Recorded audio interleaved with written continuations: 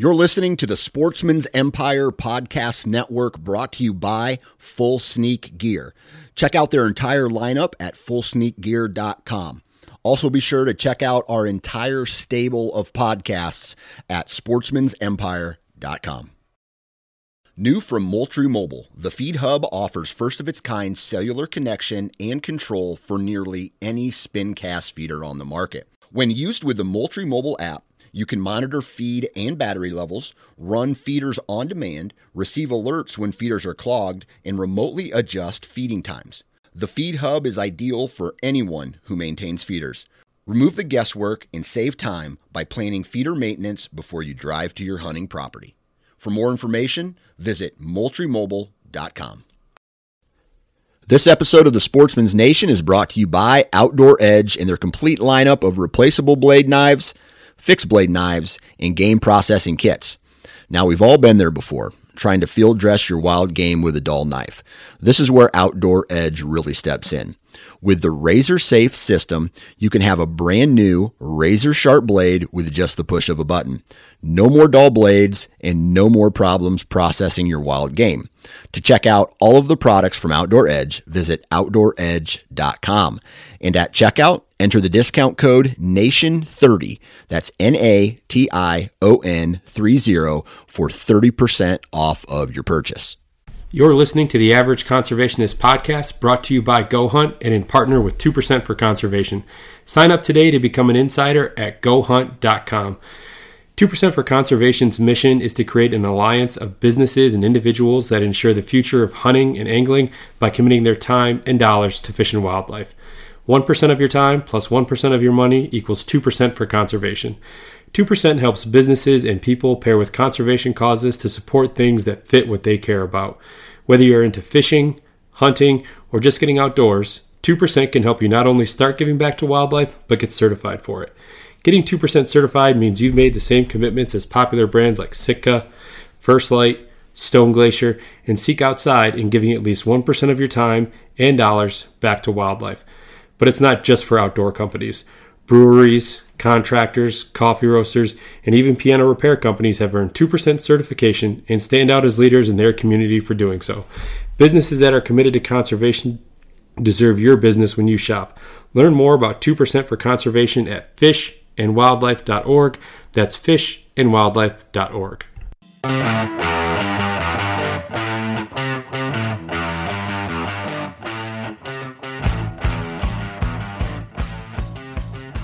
Ladies and gentlemen, welcome back. I hope that wherever you're at or wherever you're listening from, that you are taking some time to enjoy some of this beautiful spring weather and getting outdoors and enjoying all that Mother Nature has to offer. This is the Average Conservationist podcast, and I'm your host, Marcus Ewing. Today on the podcast, I am joined by Jake Alexander, and Jake is the founder of newly 2% certified Reign Hydro. And Reign Hydro is a water filtration company. They make a product that is for use in the backcountry, whether you're hunting, fishing, backpacking, for filtering your water. For any of you who have spent any amount of time in the backcountry, know how important good, clean, fresh water is to your trip, whether it's just purely for drinking or for making your meals, whatever the case is. There's obviously a big importance on that, and I know that there's a lot of different options and methods out there for going about filtering your water, but Jake and the team at at Reign Hydro, saw kind of an area with the water filtration that could be improved upon. And a lot of times for a lot of outdoorsmen and outdoors women, it can be kind of a pain in the butt to get your water to filter it and do all that. So Jake and the team came up with a new way, a much simpler and easier way to go about that while you're out in the field. So, it's a really cool episode. Jake gets to, take us down the path of what led him to starting Reign Hydro and kind of going and cannonballing all into this new endeavor that he has. Jake explains, where his conservation mindset came from, and why, becoming 2% certified was so vital before the company and the brand really even launched. Jake has a very positive attitude, not only on life, but in the business world as well. And, the mindset of, one foot in front of the other and always, keep your head down and working hard, and good things will happen. So it's Jake goes into a lot of detail about kind of the process of developing this new product, where they're at in terms of being able to launch it to the masses. They've recently launched a Kickstarter to help kind of put them over the edge, so that they can get this product into the hands of you guys, of the consumers. So episode 51, Jake Alexander, Reign Hydro. Enjoy. Before we get into the episode, though, I want to take a minute to tell you about our partners over at Wild Rivers Coffee. As I've mentioned on some previous episodes, I've known Sammy and Marshall since we've had them on the podcast a few months back, and have been drinking their coffee ever since having them on. I think I ordered coffee probably that same day or the next day, and it's become a staple in the Ewing household here. So at Wild Rivers Coffee, they're roasting in small batches so they can ensure that your coffee arrives at its peak freshness. Wild Rivers is also a proud partner with 2% for Conservation. They believe in preserving wild places and wild things that bring all of us so much joy. That's why everything that they sell, a portion of proceeds are donated back to conservation organizations that are near and dear to them. So organizations like Trout Unlimited, Ducks Unlimited, Rocky Mountain Elk Foundation, and Backcountry Hunters and Anglers. If you go to wildriverscoffeeco.com, you can use the promo code FISH_wildlife, and that's all caps. So all caps, FISH_wildlife, and you're going to save 10% off your order. Not only do they have some bomb coffee, they have some really cool merchandise. I have both of their shirts that they offer. They've got some really cool handmade mugs that are made, I believe, right there in Texas, where Wild Rivers is located. Also a bunch of different accessories for grinding your coffee, for pour over, for all the good stuff. So any of you coffee aficionados out there, definitely be sure to give Wild Rivers Coffee a try. I promise you will not be disappointed. So again, you can check them out at wildriverscoffeeco.com. All right, with me today, I have the founder of 2% Certified Reign Hydro and my buddy, Jake Alexander. Jake, how's it going, man? Good, Marcus. Thanks for having me on. This is something I've been looking forward to for a while, and it's crazy that it's finally happening. I know. So to give the listeners kind of a bit of a background here, Jake, you had reached out to me, oh gosh, was it like November, December of last year? Something like that, I think. And basically you had kind of introduced yourself and your company, and you had some questions for me, like regarding 2% and the podcast and just a few other things. And, we kind of always knew that we were going to get a chance to sit down and record something. And, I'm just glad that we're finally able to make this happen. Yeah, it's been a journey to get here, but I've had a lot of fun doing it. So, yeah. Well, all right, man, let's kind of jump right into it here. So tell me, what exactly is Reign Hydro? So Reign Hydro, we are the backcountry hydration solution. That's our cliche headline, but it's really about more than that. It's something that I've poured a lot of my time and effort into, and is something that I've really invested myself into. So I've always wanted to start my own business, and they say, you got to find the intersection of what you're passionate about and your skill set, and it was never very clear to me what that was. But a couple years ago, I've always been a lifelong hunter in Pennsylvania here, and we might branch out a little bit, but it's been mostly the local scene for all of my life with my family and friends. But a couple years ago, we went out west and started getting into some of that type of hunting, and it really bit me, and it's been something I've been passionate about ever since. And it's also a big time commitment, so it's a big thing to get involved with. So that kind of helped me figure out what my passion was. But then there's the other piece of skill set, and I like gear. I'm kind of a gearhead in some ways. There's certain things that strike my interest, and then I've got to figure it out. And Yeah. water filtration for me in the backcountry was one of those, because, there's really it's interesting to research the topic because there's a lot of strong opinions out there. And I think it kind of boils down to different situations call for different tools, basically. But all that to say, I felt that there was an unmet need in that market for people that were relying on these things, and everybody kind of made do with what was available. That was the impression that I was getting, and I sort of felt the same way. So, I've worked in manufacturing since getting out of college, and I had some experience with doing different types of projects in that capacity. So at the same time, I was trying to buy a piece of property that my wife and I were intending to build a house on, and that all fell through. So I had some capital available at the same time, and it was really just an intersection of the opportunity and the right mindset, and I decided to go for it. So, I started out just doing a lot of research on what was out there already and how it worked, and familiarizing myself with the landscape, if you will. And then did some direct surveys with hunters and anglers and people that I knew had used those products, and I found that they were saying a lot of the same things I was thinking. So that's what gave me the confidence I needed to actually commit to this full time. And I quit my job in October and had a lot of fun. I did a big road trip and hunted my ass off most of November, and then got super serious about the product development in November after I had some of the boring business stuff out of the way. Yeah. And I've been working on it ever since. So it's been a fun journey.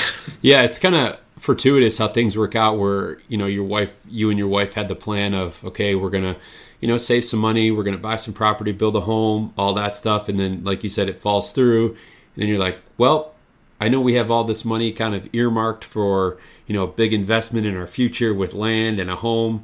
And since that didn't work out, I'm going to go ahead and start a business now, right? Like I'm going to take a big risk here, and we're going to see if we can make something out of this.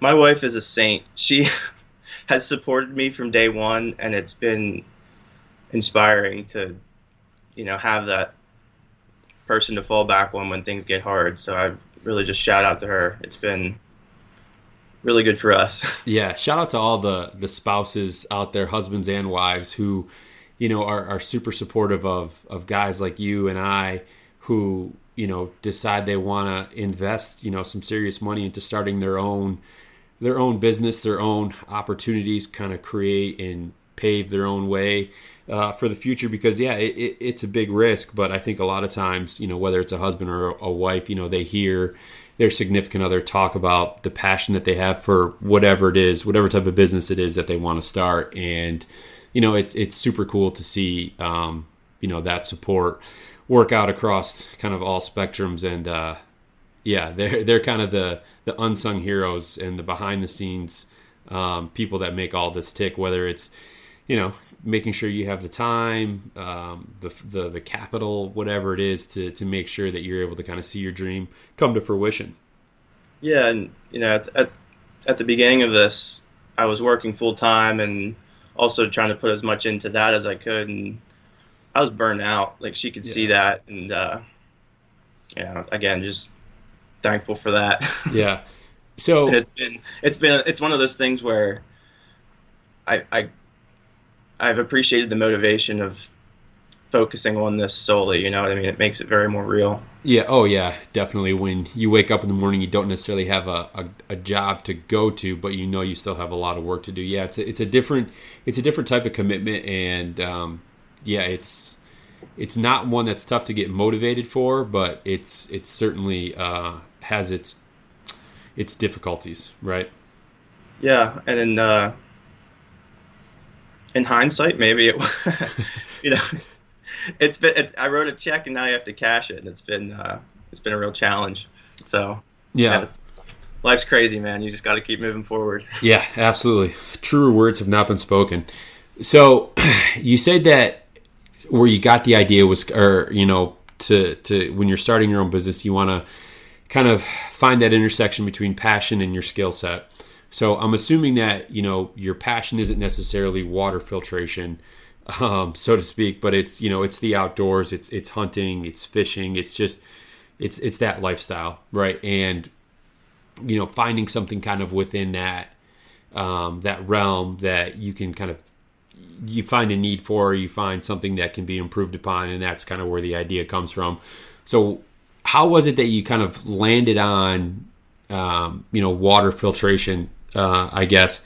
And was it just, as you were spending some time out west or even there in Pennsylvania, was it one of those things that just kind of like was this nagging problem for you, or how did that kind of all snowball? Yeah, it was really a continuation of, early on I hadn't really formulated my thoughts around what was going on. I just was trying to make my pack lighter. I was trying to make sure I was using gear that I could really depend on when I was in the backcountry, because, that's your lifeline when you're right out there. And, like I said, it wasn't really a fully formed thought, but one of the things that I was tinkering with was my water filtration setup. I had tried the bags, I tried the gravity filters, I had a pump, and it just felt like everything that I was sort of experimenting with had pros and cons. And, there's aspects of when you're developing a product, you have targets to meet, and I felt like the targets that they were striving towards weren't really aligned with my goals, because some of the things that were more effective were also very heavy, and that was kind of the main trade-off that I had observed. And then, the aspect of like convenience. Some of this stuff can be cumbersome to use, and everything I'd tried, I just thought like this isn't as good as it could be. Right. There's changes. There's room for improvement. So, I just kind of approached it with that mindset, and it was a slow and steady evolution to me sitting around 2 Septembers ago saying, hey guys, like, what do you think about what you're using for water filters? Because it was me and my two buddies that were out west, and kind of the same opinions. Like, it sucks, it's a chore,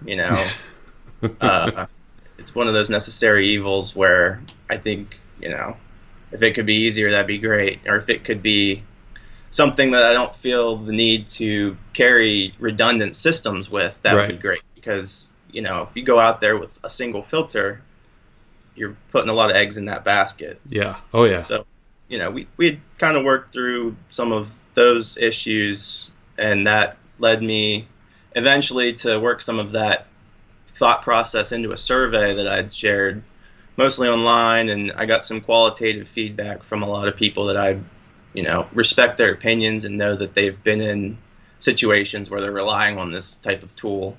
So all that factored into the project that was developing the product eventually when I started getting serious about it in November. So yeah, it's an interesting kind of path, because I feel like, the more I start to understand, Rain and what you were trying to develop. I mean, while I've not spent any time in the backcountry on those types of hunts, like, I've listened to enough podcasts and talked to enough people to know, obviously, how important, your water filtration system is. And I've also, again, listened to enough people talk about, like, that's one of the things that they're never satisfied with, right? I mean, you can really, like, fine tune whether it's your rifle or your bow, your tent, your food, because obviously that's another, vital part of being in the backcountry. But yeah, the one kind of common denominator with a lot of people was like, yeah, my water filtration, like, it works, but like you said, it's cumbersome, it's a pain in the ass. There was always, it seemed to be more negative things about it than positive. And with something so important, I mean, you would like that to almost not really be, or kind of, you shouldn't have to put so much emphasis on it in terms of making sure that it's going to work time and time again, that it's going to be, or that it's not going to be super difficult to use.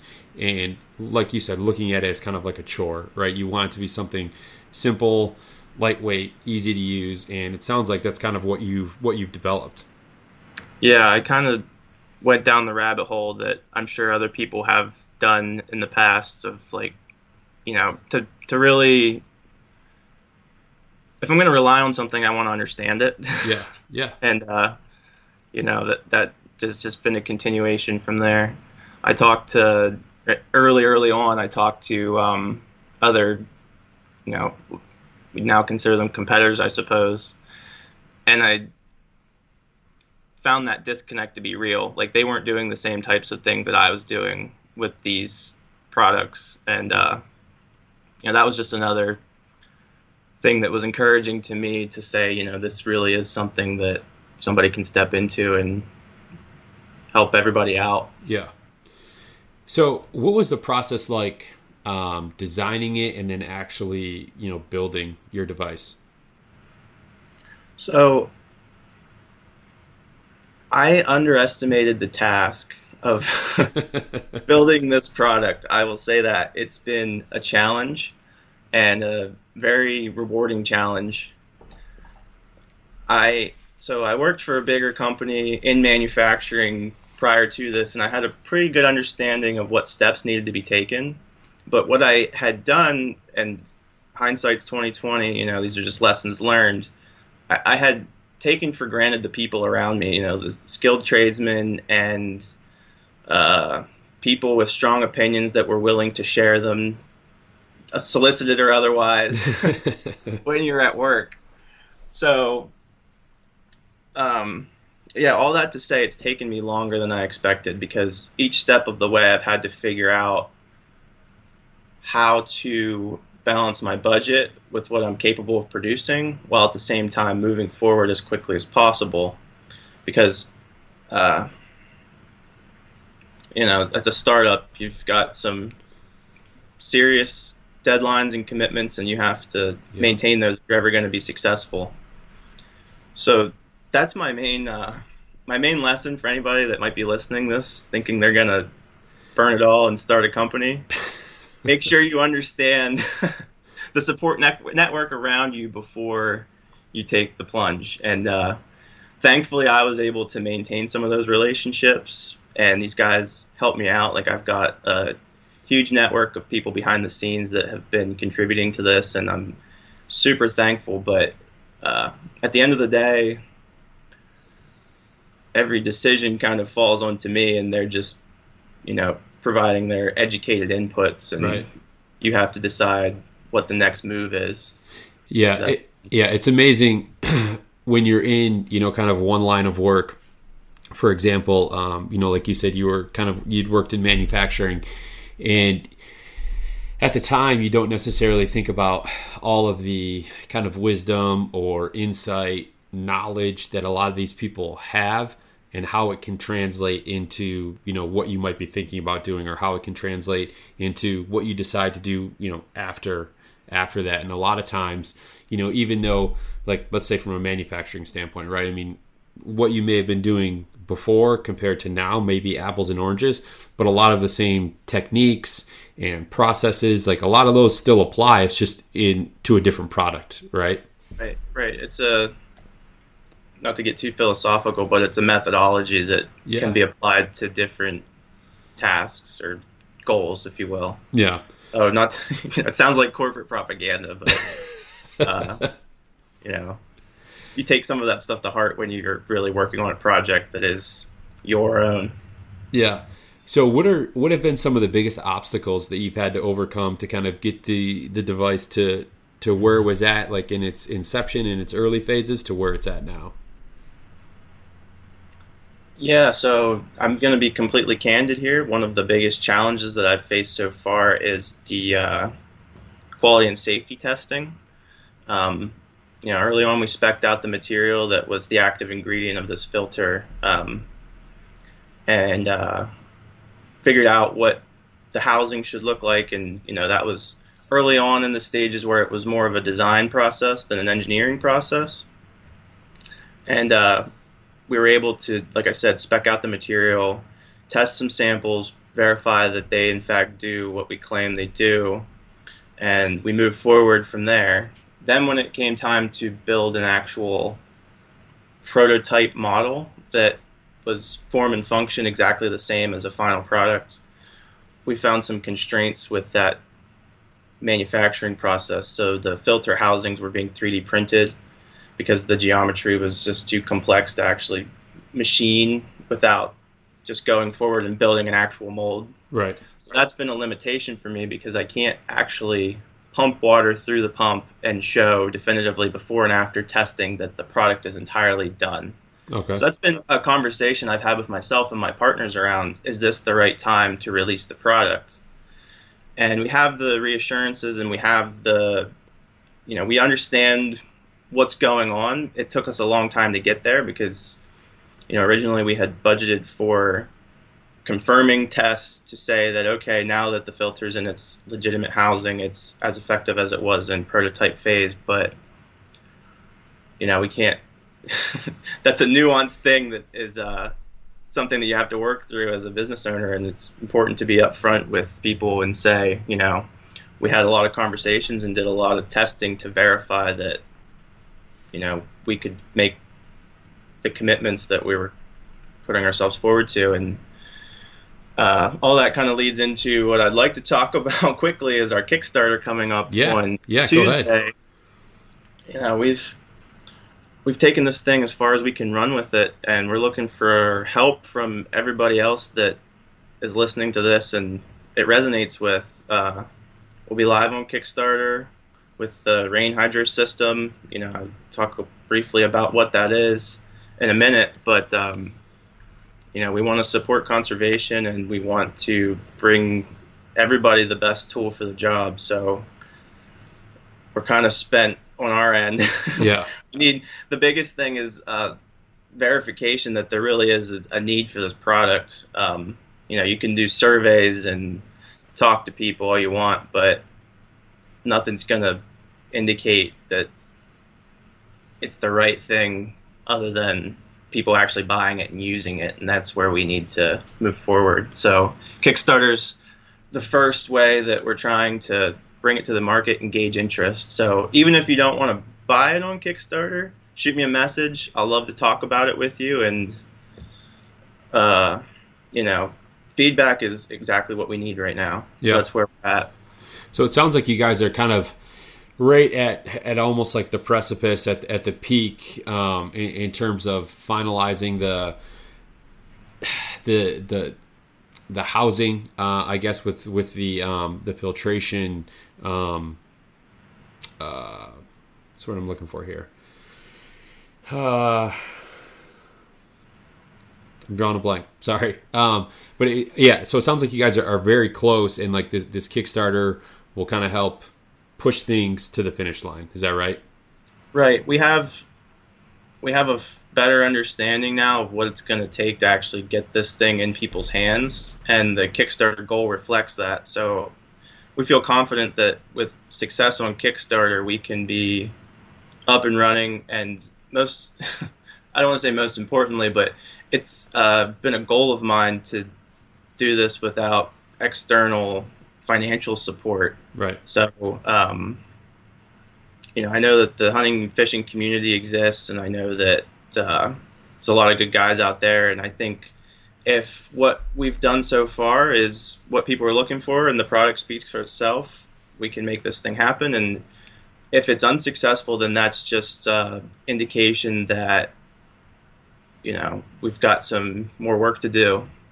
So That's how I'm approaching this. It's been,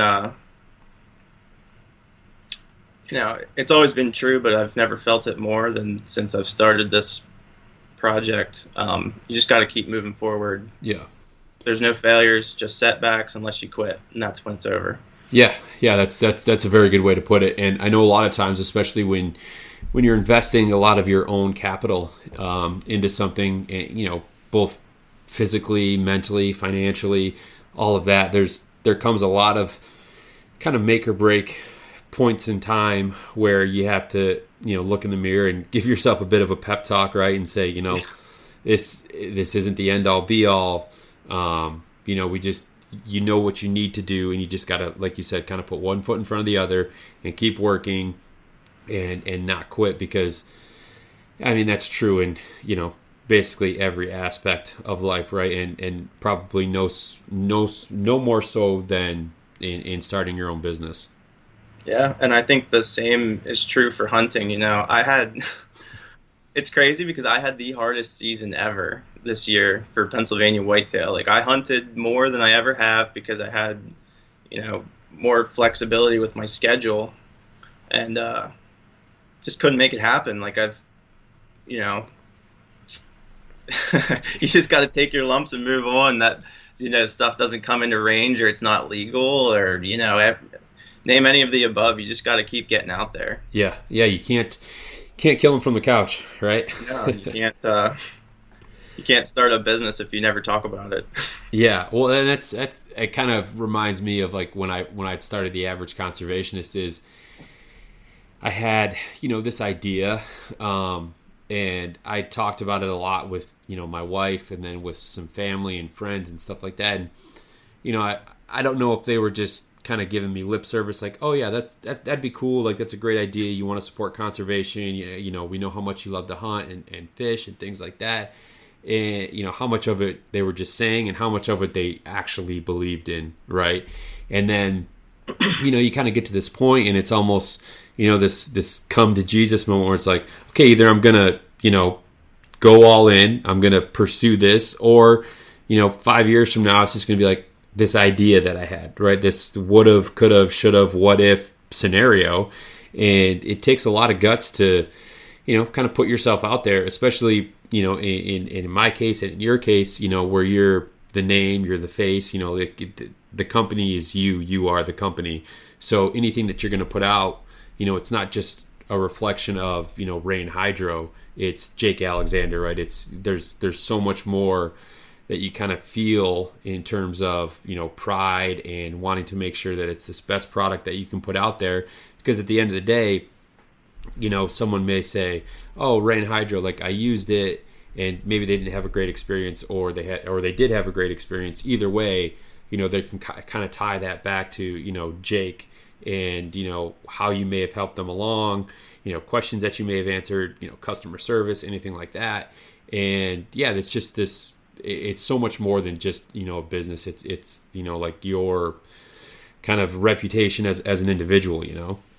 Right, and you can even become self-conscious about it to a point where it's the manifestation of a lot of time and effort that you've put into it, and then you have reassurances along the way. But like I said, the Kickstarter for me is going to be the first major milestone as far as gauging interest in a real way. So I'm interested to see how that shakes out, and even if it doesn't work, it's been a lot of fun kind of figuring this thing out, and it's put me outside my comfort zone, even just to reach out to you. Like, it might not sound like a big deal, but it's just different, Yeah, it's not something I would do in my day to day. Yeah, asking for kind of just I don't necessarily want to say help.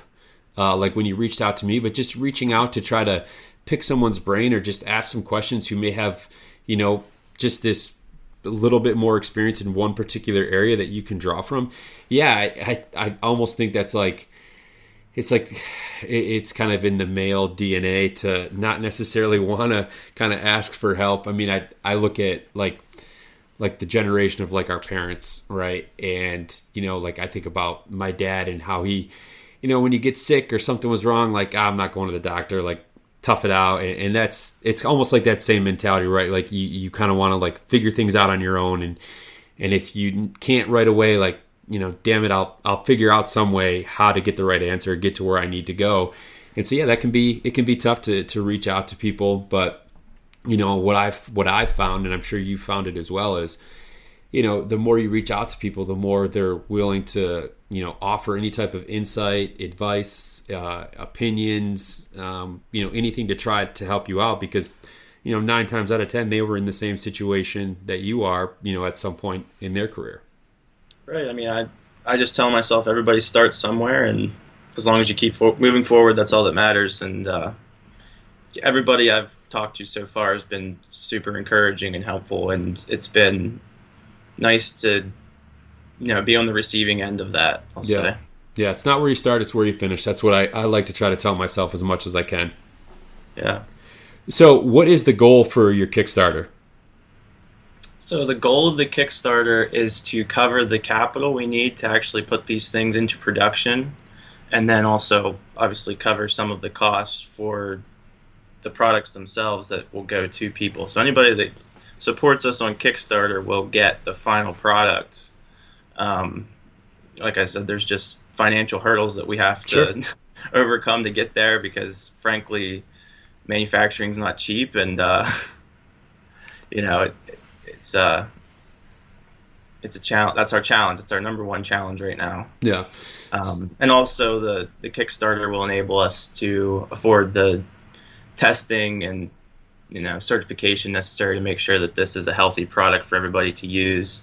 We have plenty of reassurances that is the case, but I'm very pragmatic about everything, so I'm not going to be totally cool with it until I hold it in my hand and I have the paperwork to prove exactly what it is. So those are the major challenges for us, and support on Kickstarter will help us overcome those. Yeah, so this episode, I know we're recording it a little early, and that was one of the things that you and I had been talking about over the past couple of months, was when we recorded this, wanting to make sure it's as close to, when you're going to launch, or in this case, when the Kickstarter goes live. So this is airing on Thursday, May 20th.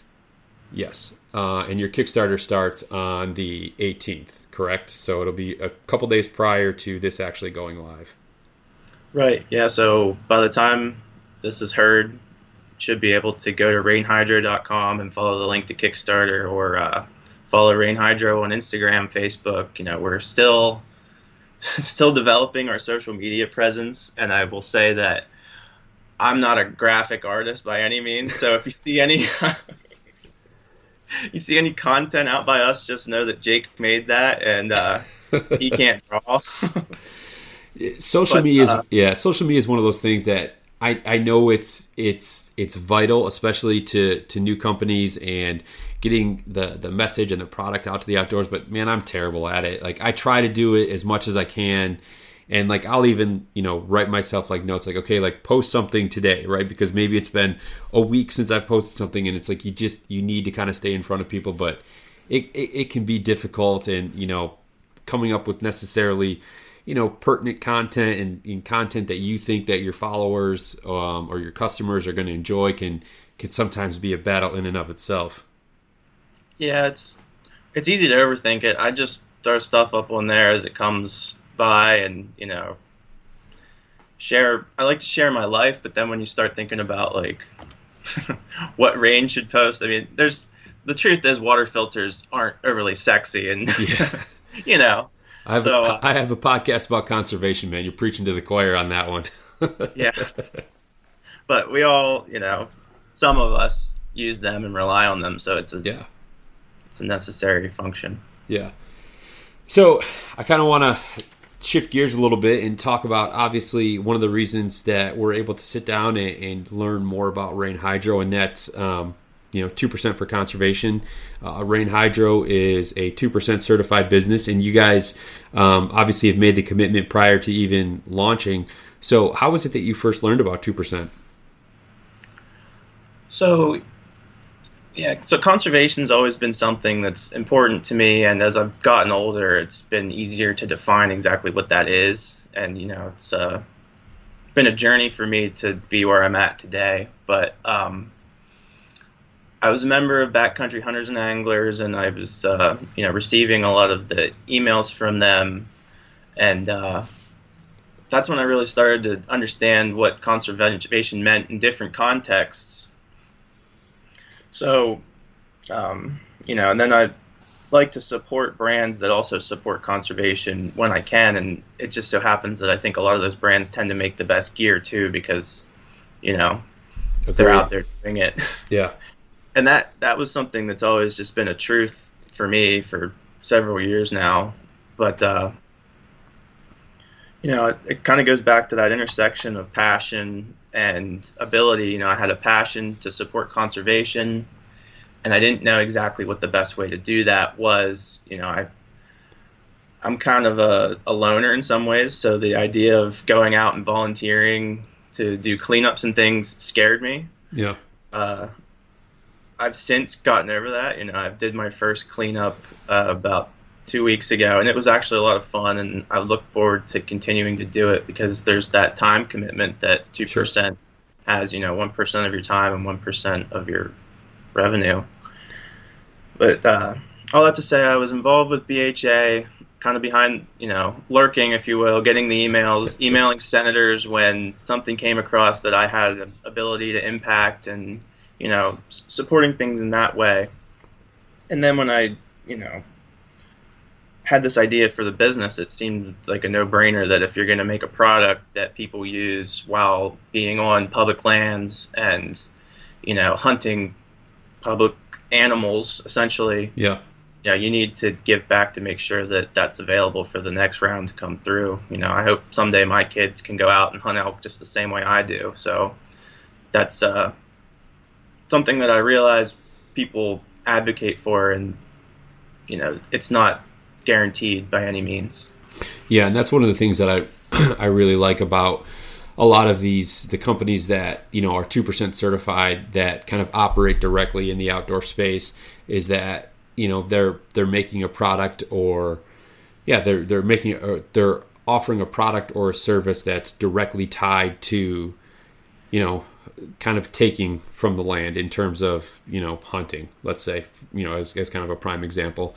And for those companies or individuals like yourself who see the importance of making sure that there's this longevity to be able to continue to hunt and recreate in outdoor spaces is vital, because I had a guest on last week who was talking about why conservation was so important to not only him but his company, was that he looks at where he grew up whitetail hunting in Ontario, and that area just, it isn't there anymore. Whether it's been, I can't remember if he said it was just developed on, or what the case was, but he couldn't go back to the same place he went as a child to try to hunt. And I think it's so important to make sure that you do all, we as business owners are doing all that we can to make sure that those places are available now, 50 years from now, 100 years from now, so generations to come have that same, are afforded that same access. Right. It's a lot easier to keep what we have versus trying to build it back. So yeah, we're not going to come up with new land, so we've got to take care of what we have. Exactly. So what are some of the organizations that you're going to be giving back to? So I would definitely like to support BHA financially.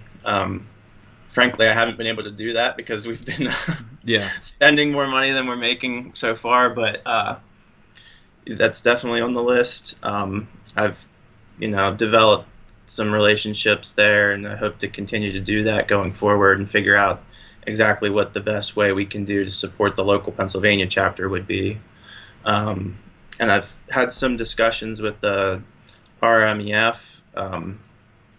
That's less clearly defined right now, but I feel there's some causes that they support that are aligned with my values, so I'd like to figure out what that looks like going forward.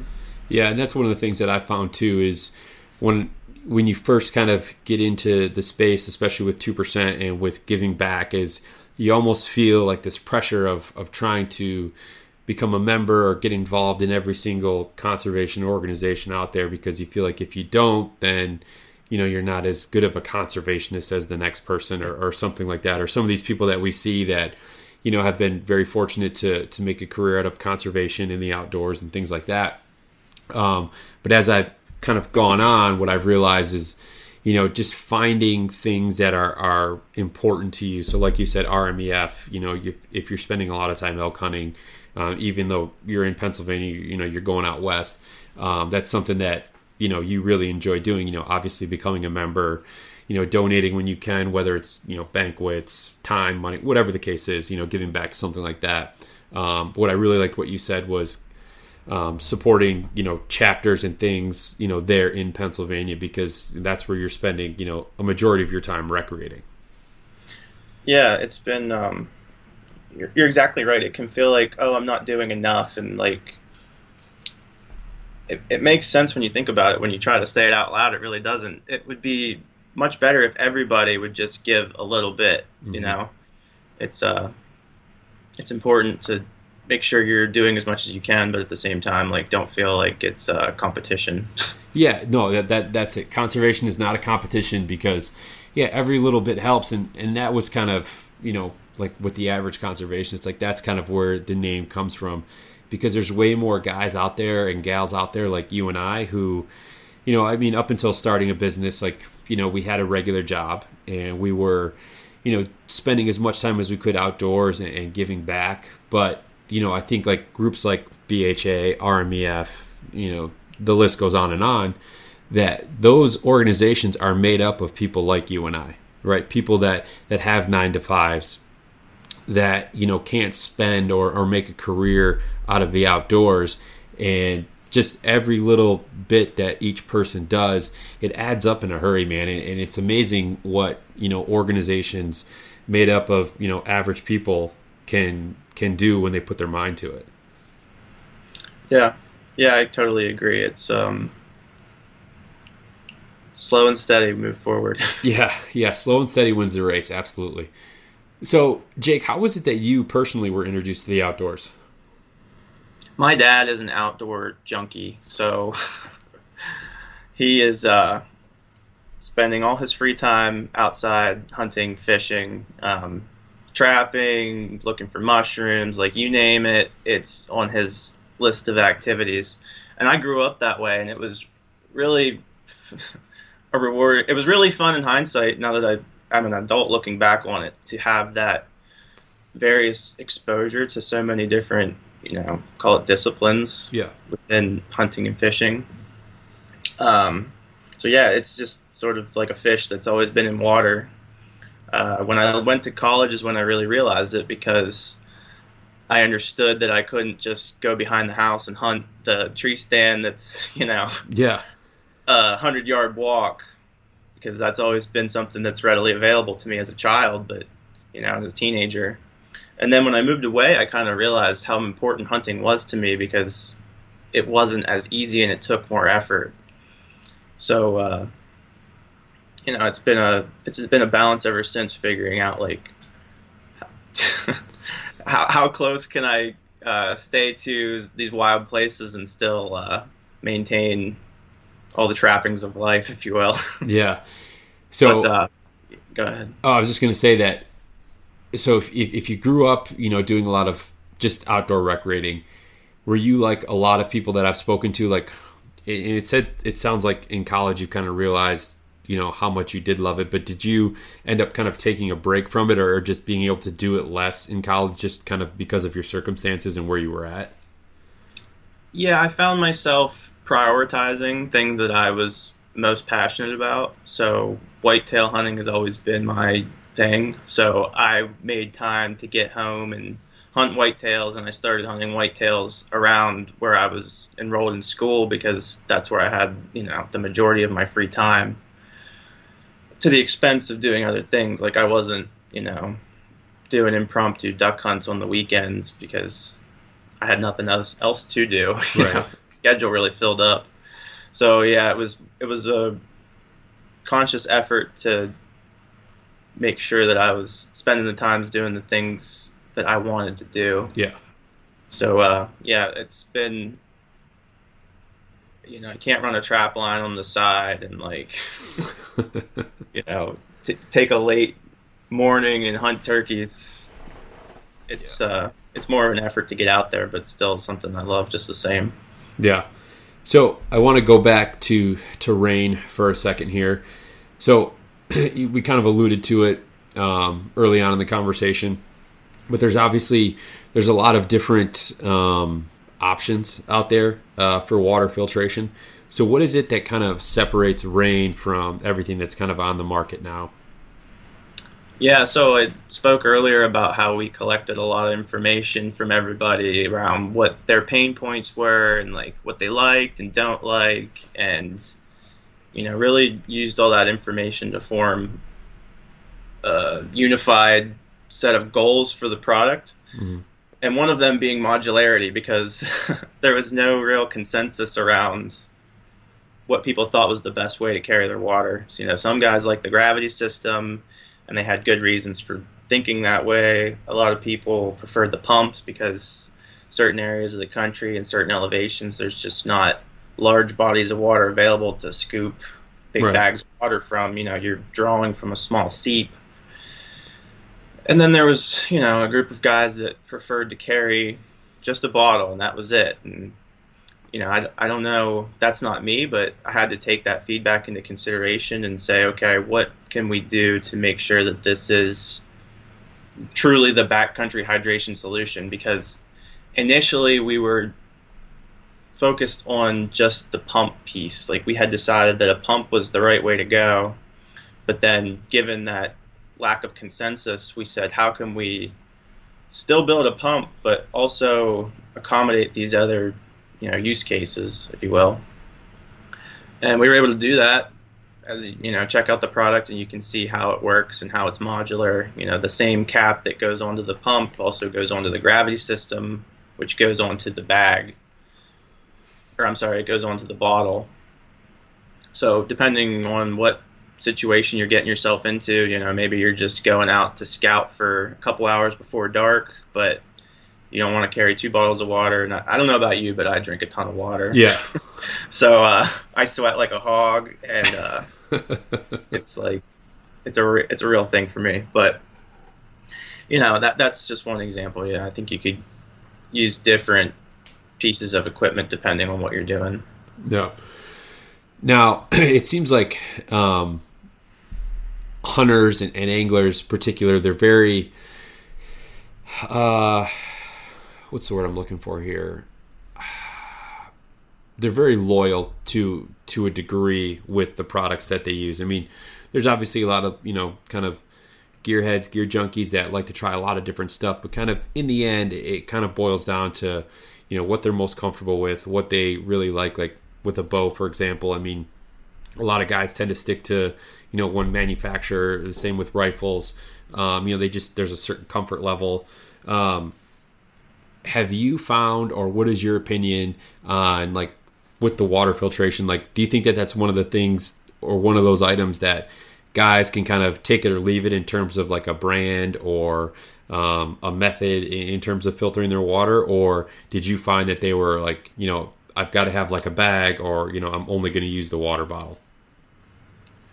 Yeah, I think it's partly speculation on my part, but some guys will pick something and use it and have that good enough mentality, and if it's good enough for them, it should be good enough for everybody else, and not really think about how it could be better.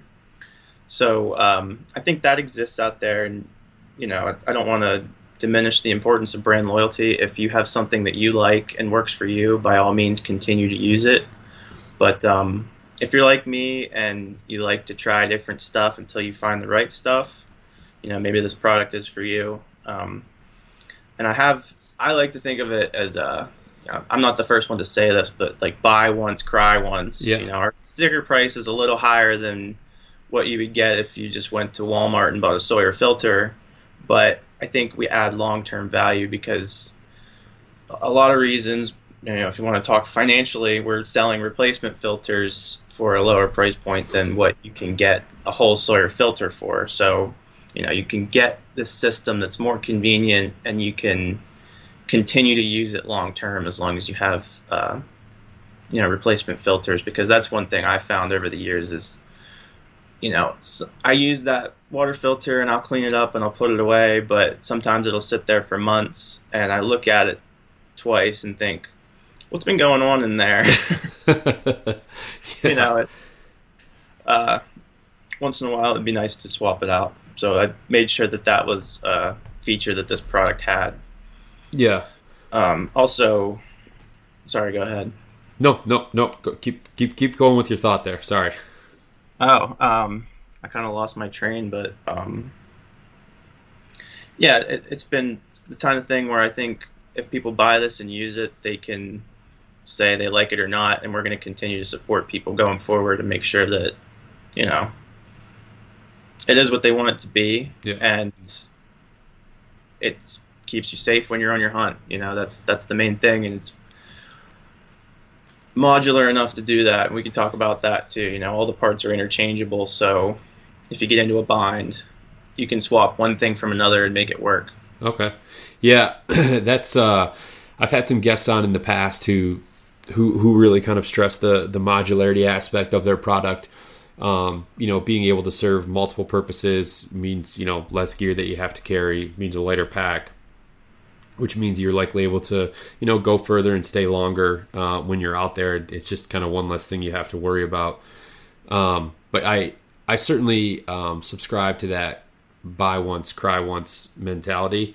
I feel like I'm at a point in my life, and I'm sure there's a lot of, other, hunters and anglers out there that are the same, that you get to a certain point in your life and you're tired of just buying, kind of disposable items. You want to buy something that's going to last you, 5, 10, 15, until you're done hunting, for the rest of your life type of things. And, they understand that, a certain price tag comes with those things. But again, if it's one less thing you have to worry about, and it's not going to fail you out there, it's worth the money.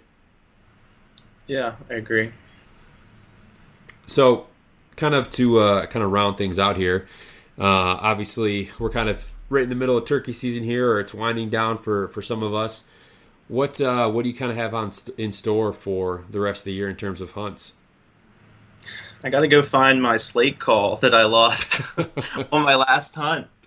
My dad and I went out on the first day, and it's kind of a funny story where he, we knew going into it he wanted to drop back and call if the situation presented itself. So we sat till 10 o'clock in the morning, didn't hear or see any birds. It was super windy. It was a rough sit. So we reconvened later in the morning and ended up getting on a gobbler, and I, put some space between us, and he hung back to call.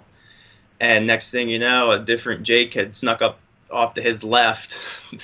The gobbler that we were calling to went cold on us, and a different Jake piqued some interest, and he knocked that thing down. So in the excitement of all that, I dropped my slate call and have since not been able to find it. We started out and we hiked to the top of the one ridge here, and the gobbler started going off on the back side, so we had went up and then down. Yeah. And I went back to look for it, but I didn't have the time necessary to get the whole way back into where we had actually got this thing. So that's my next pressing issue as far as turkey season goes. I'd like to get back into that spot because I know there's another one there, and I'd also like to find my slate call. Yeah. Yeah. So if anybody in Pennsylvania finds a slate call, let me know. Yeah. No, I've never done a lot of turkey hunting, period. I've been out a few times with my brother-in-law and just didn't have good experiences, and gave it a try on my own last week. Yeah, last week. And had some success in terms of locating some birds, getting some eyes on some birds, and things like that. But I quickly realized I am not a good turkey hunter at all. It was a lot of lessons learned for me out in the field, but at least I got to experience some interaction with birds, laid some eyes on some birds. So I think it's gonna be something I spend a little bit more time on, in the future. Yeah, it's definitely a fun hunt because you can have that back and forth with the animal, Yeah. kind of like calling in an elk or in the rut when you can get a buck to actually get fired up and have that back and forth. But those are few and far between. Turkeys, you can, close the distance, and it's a fun hunt. Yeah, for sure. Yeah, no, I definitely have a new appreciation for it. That's for sure. Yeah, and it's a constant evolution. So you think you have them figured out, and they just do exactly what they shouldn't. So yeah, I made the mistake of. I've always known that turkeys have exceptional eyesight, and I was in a position where I was probably like 100 yards out, kind of up on this little ridge, and there was a kind of a little valley, and then up another small ridge, and the birds had just started to come up over this ridge, and there was, like I said, probably 100 yards between us, if not more. and some pretty thick stuff between us. And I thought I was going to have the ability to kind of shift where I was at because I was kind of in the open a little bit more than I wanted to be. And I just made like a small movement to try to conceal myself a little bit better. And like as soon as I did, like those things, they had to have picked me off, right? Because next thing you know, what I thought they were coming in, and they just turned around and were like, nope, we're out of here. Easy lesson learned there. It's incredible what sometimes they notice, and then I've had situations where you're in a deer stand and you think this is the dumbest animal in the woods. Like, how are these things so difficult to actually get when you're after them? Yeah. So it's a lot of fun. Yeah. Yeah. So real quick here before I let you go, Jake, tell the listeners where they can find Reign Hydro, and then about the Kickstarter as well. Yeah. So Kickstarter launches Tuesday. Go to reignhydro.com. That's RAYNHYDRO.com. Find us on Instagram. We're on Facebook. Like I said, just if it's something that you're interested in, please reach out. I'd love to talk about it. And if it's something that you think would be a good addition to your gear list, I would really appreciate the support on Kickstarter. So, it's going to be an exciting time for me going forward to see exactly what the response is to this thing, and I'm looking forward to it. Yeah, well, hopefully, between the podcast, we can kind of help spread the message even more, and hopefully get you to your goal with Kickstarter, so that way we can get these things in the hands of hunters and anglers out there, and really see what this thing's made of. Yeah, thanks. Yeah. Well, hey, Jake, thanks again for taking some time today, man. I really appreciate it, and that was exciting to hear, more about Reign and everything that's going on. Yeah, it's been awesome just to be on the podcast. This is cool. Yeah, no, for sure, man. And we'll definitely get you back on in the future and hopefully hear all the success stories that you guys are having. Cool. Thank you. All right, thanks. All right, well, another episode in the books there. Would like to thank Jake again for taking some time to tell us more about Reign Hydro. I would also like to thank the partners of the podcast, Stone Glacier and Go Hunt, as well as Wild Rivers Coffee Co. Be sure and support the brands that support this podcast and help make it possible. I would also like to thank 2% for Conservation. And if you're interested in learning more about 2% for Conservation, you can visit their website, fishandwildlife.org. And there you can see all the certified brands that have committed to conservation that you should support when you shop. I also encourage you guys to follow 2% on social media, where it's going to be only positive, conservation-driven posts and content in your feed, so you'll enjoy that. So again, if you'd like to learn more about 2% for Conservation, you can look for them online on social media or at fishandwildlife.org.